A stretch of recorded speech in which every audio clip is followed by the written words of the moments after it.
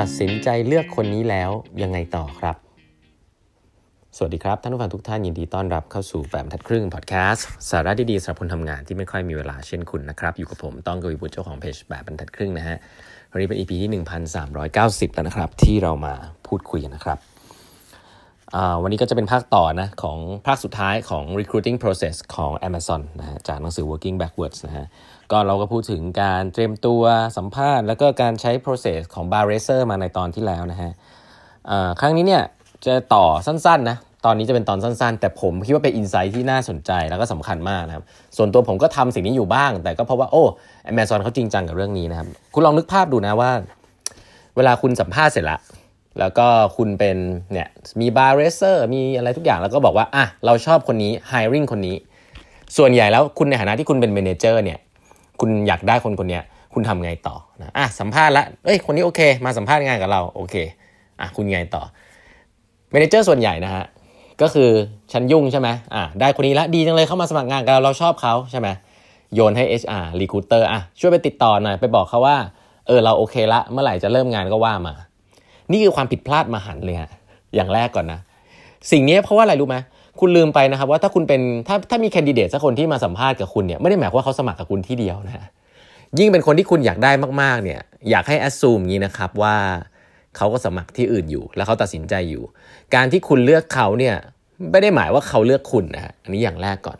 เพราะฉะนั้นแล้วเมเนเจอร์ที่องค์กรใหญ่ๆชอบเป็นอย่างเงี้ยนะพวกเมเนเจอร์ใหญ่ๆแล้วก็ HR ในองค์กรใหญ่ด้วยชอบเป็นอย่างเงี้ยคือ assume ไปว่า talent มันคล้ายๆกันหมดมาสมัครกับเราแล้วเดี๋ยวเราก็ชอบเขาเราก็ติดต่อกลับไปเหมือนภูมิใจมากที่ไปออฟเฟอร์เขาอะไรเงี้ยแต่จริงๆไม่ใช่นะครับทัศนคติที่ถูกต้องก็คือว่าเฮ้ยคนนี้เราอยากได้เฮ้ยตอนนี้เขาคิดอะไรอยู่ใช่ไหมเพราะฉะนั้นจริงๆแล้วเนี่ยเขาบอกว่า process ที่สำคัญมากในตอนนี้นะฮะไอ้เรื่อง admin อะไรต่างๆที่แบบว่าต้อง process ยังไงต่อเซ็นสัญญาอะไรอันนั้น recruiter ไปจัดการใช่แต่คนที่ควรจะโทรไปแจ้งผลนะครับแล้วก็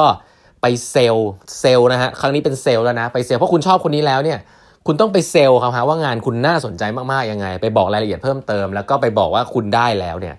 คือ hiring manager นะคือหัวหน้าคนนั้นนั่นเองที่คุยกับคนที่สัมภาษณ์มาแล้วคุณชอบ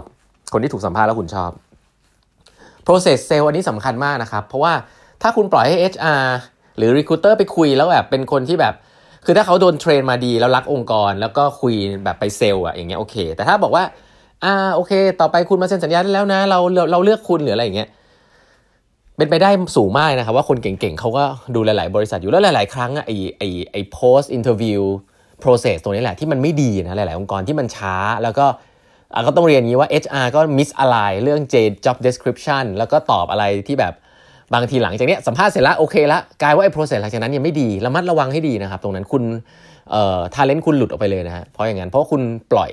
แล้วก็คนที่จะเสียดายแล้วก็ควรจะเสียใจที่สุดก็คือ hiring manager นะอุตส่าห์ได้ candidate ที่อยากได้แล้วดันไปปล่อยเอาไว้ให้ HR จัดการเรื่องพวกนี้นะครับคุณเองนั่นแหละนะฮะคือคนที่ควรจะ keep in touch กับพนักงานคนนั้นนะครับที่กำลังจะมาเป็นพนักงานนะเขาบอกสิ่งที่สำคัญมากๆก็คือว่าโปรเซสจะนานแค่ไหนไม่รู้แหละแต่คุณต้องมีกระบวนการที่จะทำให้เขาอยากจะเข้ามานะครับเพราะว่าในตรงคนนี้คุณเลือกแล้วไงนึกออกไหมคุณต้องให้เขาอยากจะเข้ามาเพราะฉะนั้นอาจจะต้อง keep เขา involve นะครับอย่างต่ำๆอาทิตย์ละครั้งหัวหน้างานหรือแม้แต่ทีมเมมเบอร์ที่เข้าไปสัมภาษณ์เนี่ยต้องเปลี่ยนโหมดแล้วนะต้องโทรกลับไปจ้อแจ๊ะนะว่าเฮ้ยกำลังจะเข้ามาเมื่อไหร่นะแล้วก็มีคำถามอะไรหรือเปล่านะอยากให้เข้ามานะองค์กรเรากำลังตื่นเต้นทำเรื่องนั้นเรื่องนี้เลยนะ look forward to ไอ้ process ตรงนี้สำคัญนะครับคือหลังจากสัมภาษณ์แล้วอยากได้แล้วเนี่ยรีบไปเซลล์แล้วก็ให้เขารีบเข้ามานะครับอย่าลืมนะฮะแคนดิเดตที่เก่งสัมภาษณ์งานหลายที่อยู่นะเขาบอกเขากำลังตัดสินใจอยู่อันนั้นแหละฮะคือความน่ากลัวก็คือว่าเราจะทำยังไงให้เขาตัดสินใจแล้วโอเคเขาเลือกเรานะเพราะทัศนคติเป็นแบบนั้นเนี่ยจะมี activity มากมายครับAmazon เนี่ยเขาบอกว่าอาจจะมีการส่งของขวัญไว้ให้ด้วยซ้ำนะนี่ยังไม่ได้เข้ามานะแต่ส่งเขาบอกว่าคนที่ชอบดูหนังเรื่องอะไรนะส่ง DVD ไปให้นะนี่ Amazon ส่งหนังสือไปให้ Amazon ขายหนังสือส่งหนังสือไปให้ตั้งหนึ่งเลยนะหนังสือที่คุณชอบอะไรเขาเรียก book bomb นะหรือว่าแม้แต่การช่วยให้เพื่อนเรารู้ว่าคนนี้เรียนจบโรงเรียนอะไรมาเคยอยู่ที่ทำงานเก่าที่เดียวกับใครในองค์กรเราก็ให้คนนั้นไปช่วย convince ว่าเฮ้ยมาเหอะดีอะไรอย่างนี้หรือแม้แต่การให้คนที่เป็น CEO หรือ VP ถ้าคนนี้เป็น talent จริงๆการไปบอกให้คนที่ไม่ได้อยู่ใน involve ใน hiring process เลยเนี่ยช่วยไป ช่วยไปขายหน่อยว่าอยากได้คนเนี้ยก็สามารถทำได้และคนที่เป็น manager up ในองค์กรถ้ารู้ว่า culture hiring เป็นความสำคัญเนี่ยก็ควรจะให้ priority นะครับสิ่งนี้ผมต้องบอกว่าผมมีประสบการณ์ที่ดีมากๆนะกับองค์กรที่ผมเคยทำงานอยู่นะครับแล้วปัจจุบันก็เนี่ยทำงานร่วมกันอยู่เนี่ยคือการที่จะ convince talent คนหนึ่งเนี่ยหลายๆครั้งเนี่ยถ้ามันเป็นคนที่เก่งแล้วเราอยากให้เขาเข้ามามากเนี่ยการคุยกับเราอย่างเดียวมันอาจจะไม่ inspire พอนะเขาอาจจะอยากรู้ว่าองค์กรแล้วองค์กรทั้งหมดมันทำอะไรก็ต้องบางทีผมก็อยากจะนัดให้กับพี่ๆผู้บริหารแบบอย่าง CEO บริษัทของเราเนี่ยได้คุยกับคนนี้หลายๆครั้งเนี่ยถ้า CEO เราตอบรับนะยุ่งมากแล้วแต่แบบโอ้โหไหนไอคนที่ชื่อเนี่ยไอต้องเนี่ยมันรีเฟอร์คนนี้มาให้เนี่ยแสดงว่าอยากได้มากๆเนี่ยแล้วเขารู้ว่า CEO พูดเนี่ยมันมีน้ำหนักเนี่ยเขาก็จะ make time ให้แล้วนี้มันจะ amazing มากนะครับคนที่เป็นคนทำงาน professional ที่อินกับเรื่องtalent นะผมใช้คำนี้แล้วทุกคนในอนาคตควรจะอินเรื่องนี้นะว่าคุณเชื่อว่าคนเก่งคนนึงมันทำงานได้เหมือนได้มากกว่าคน average ประมาณ5คนอะไรเงี้ยคุณจะรู้สึกว่าเราเจอแล้วอะ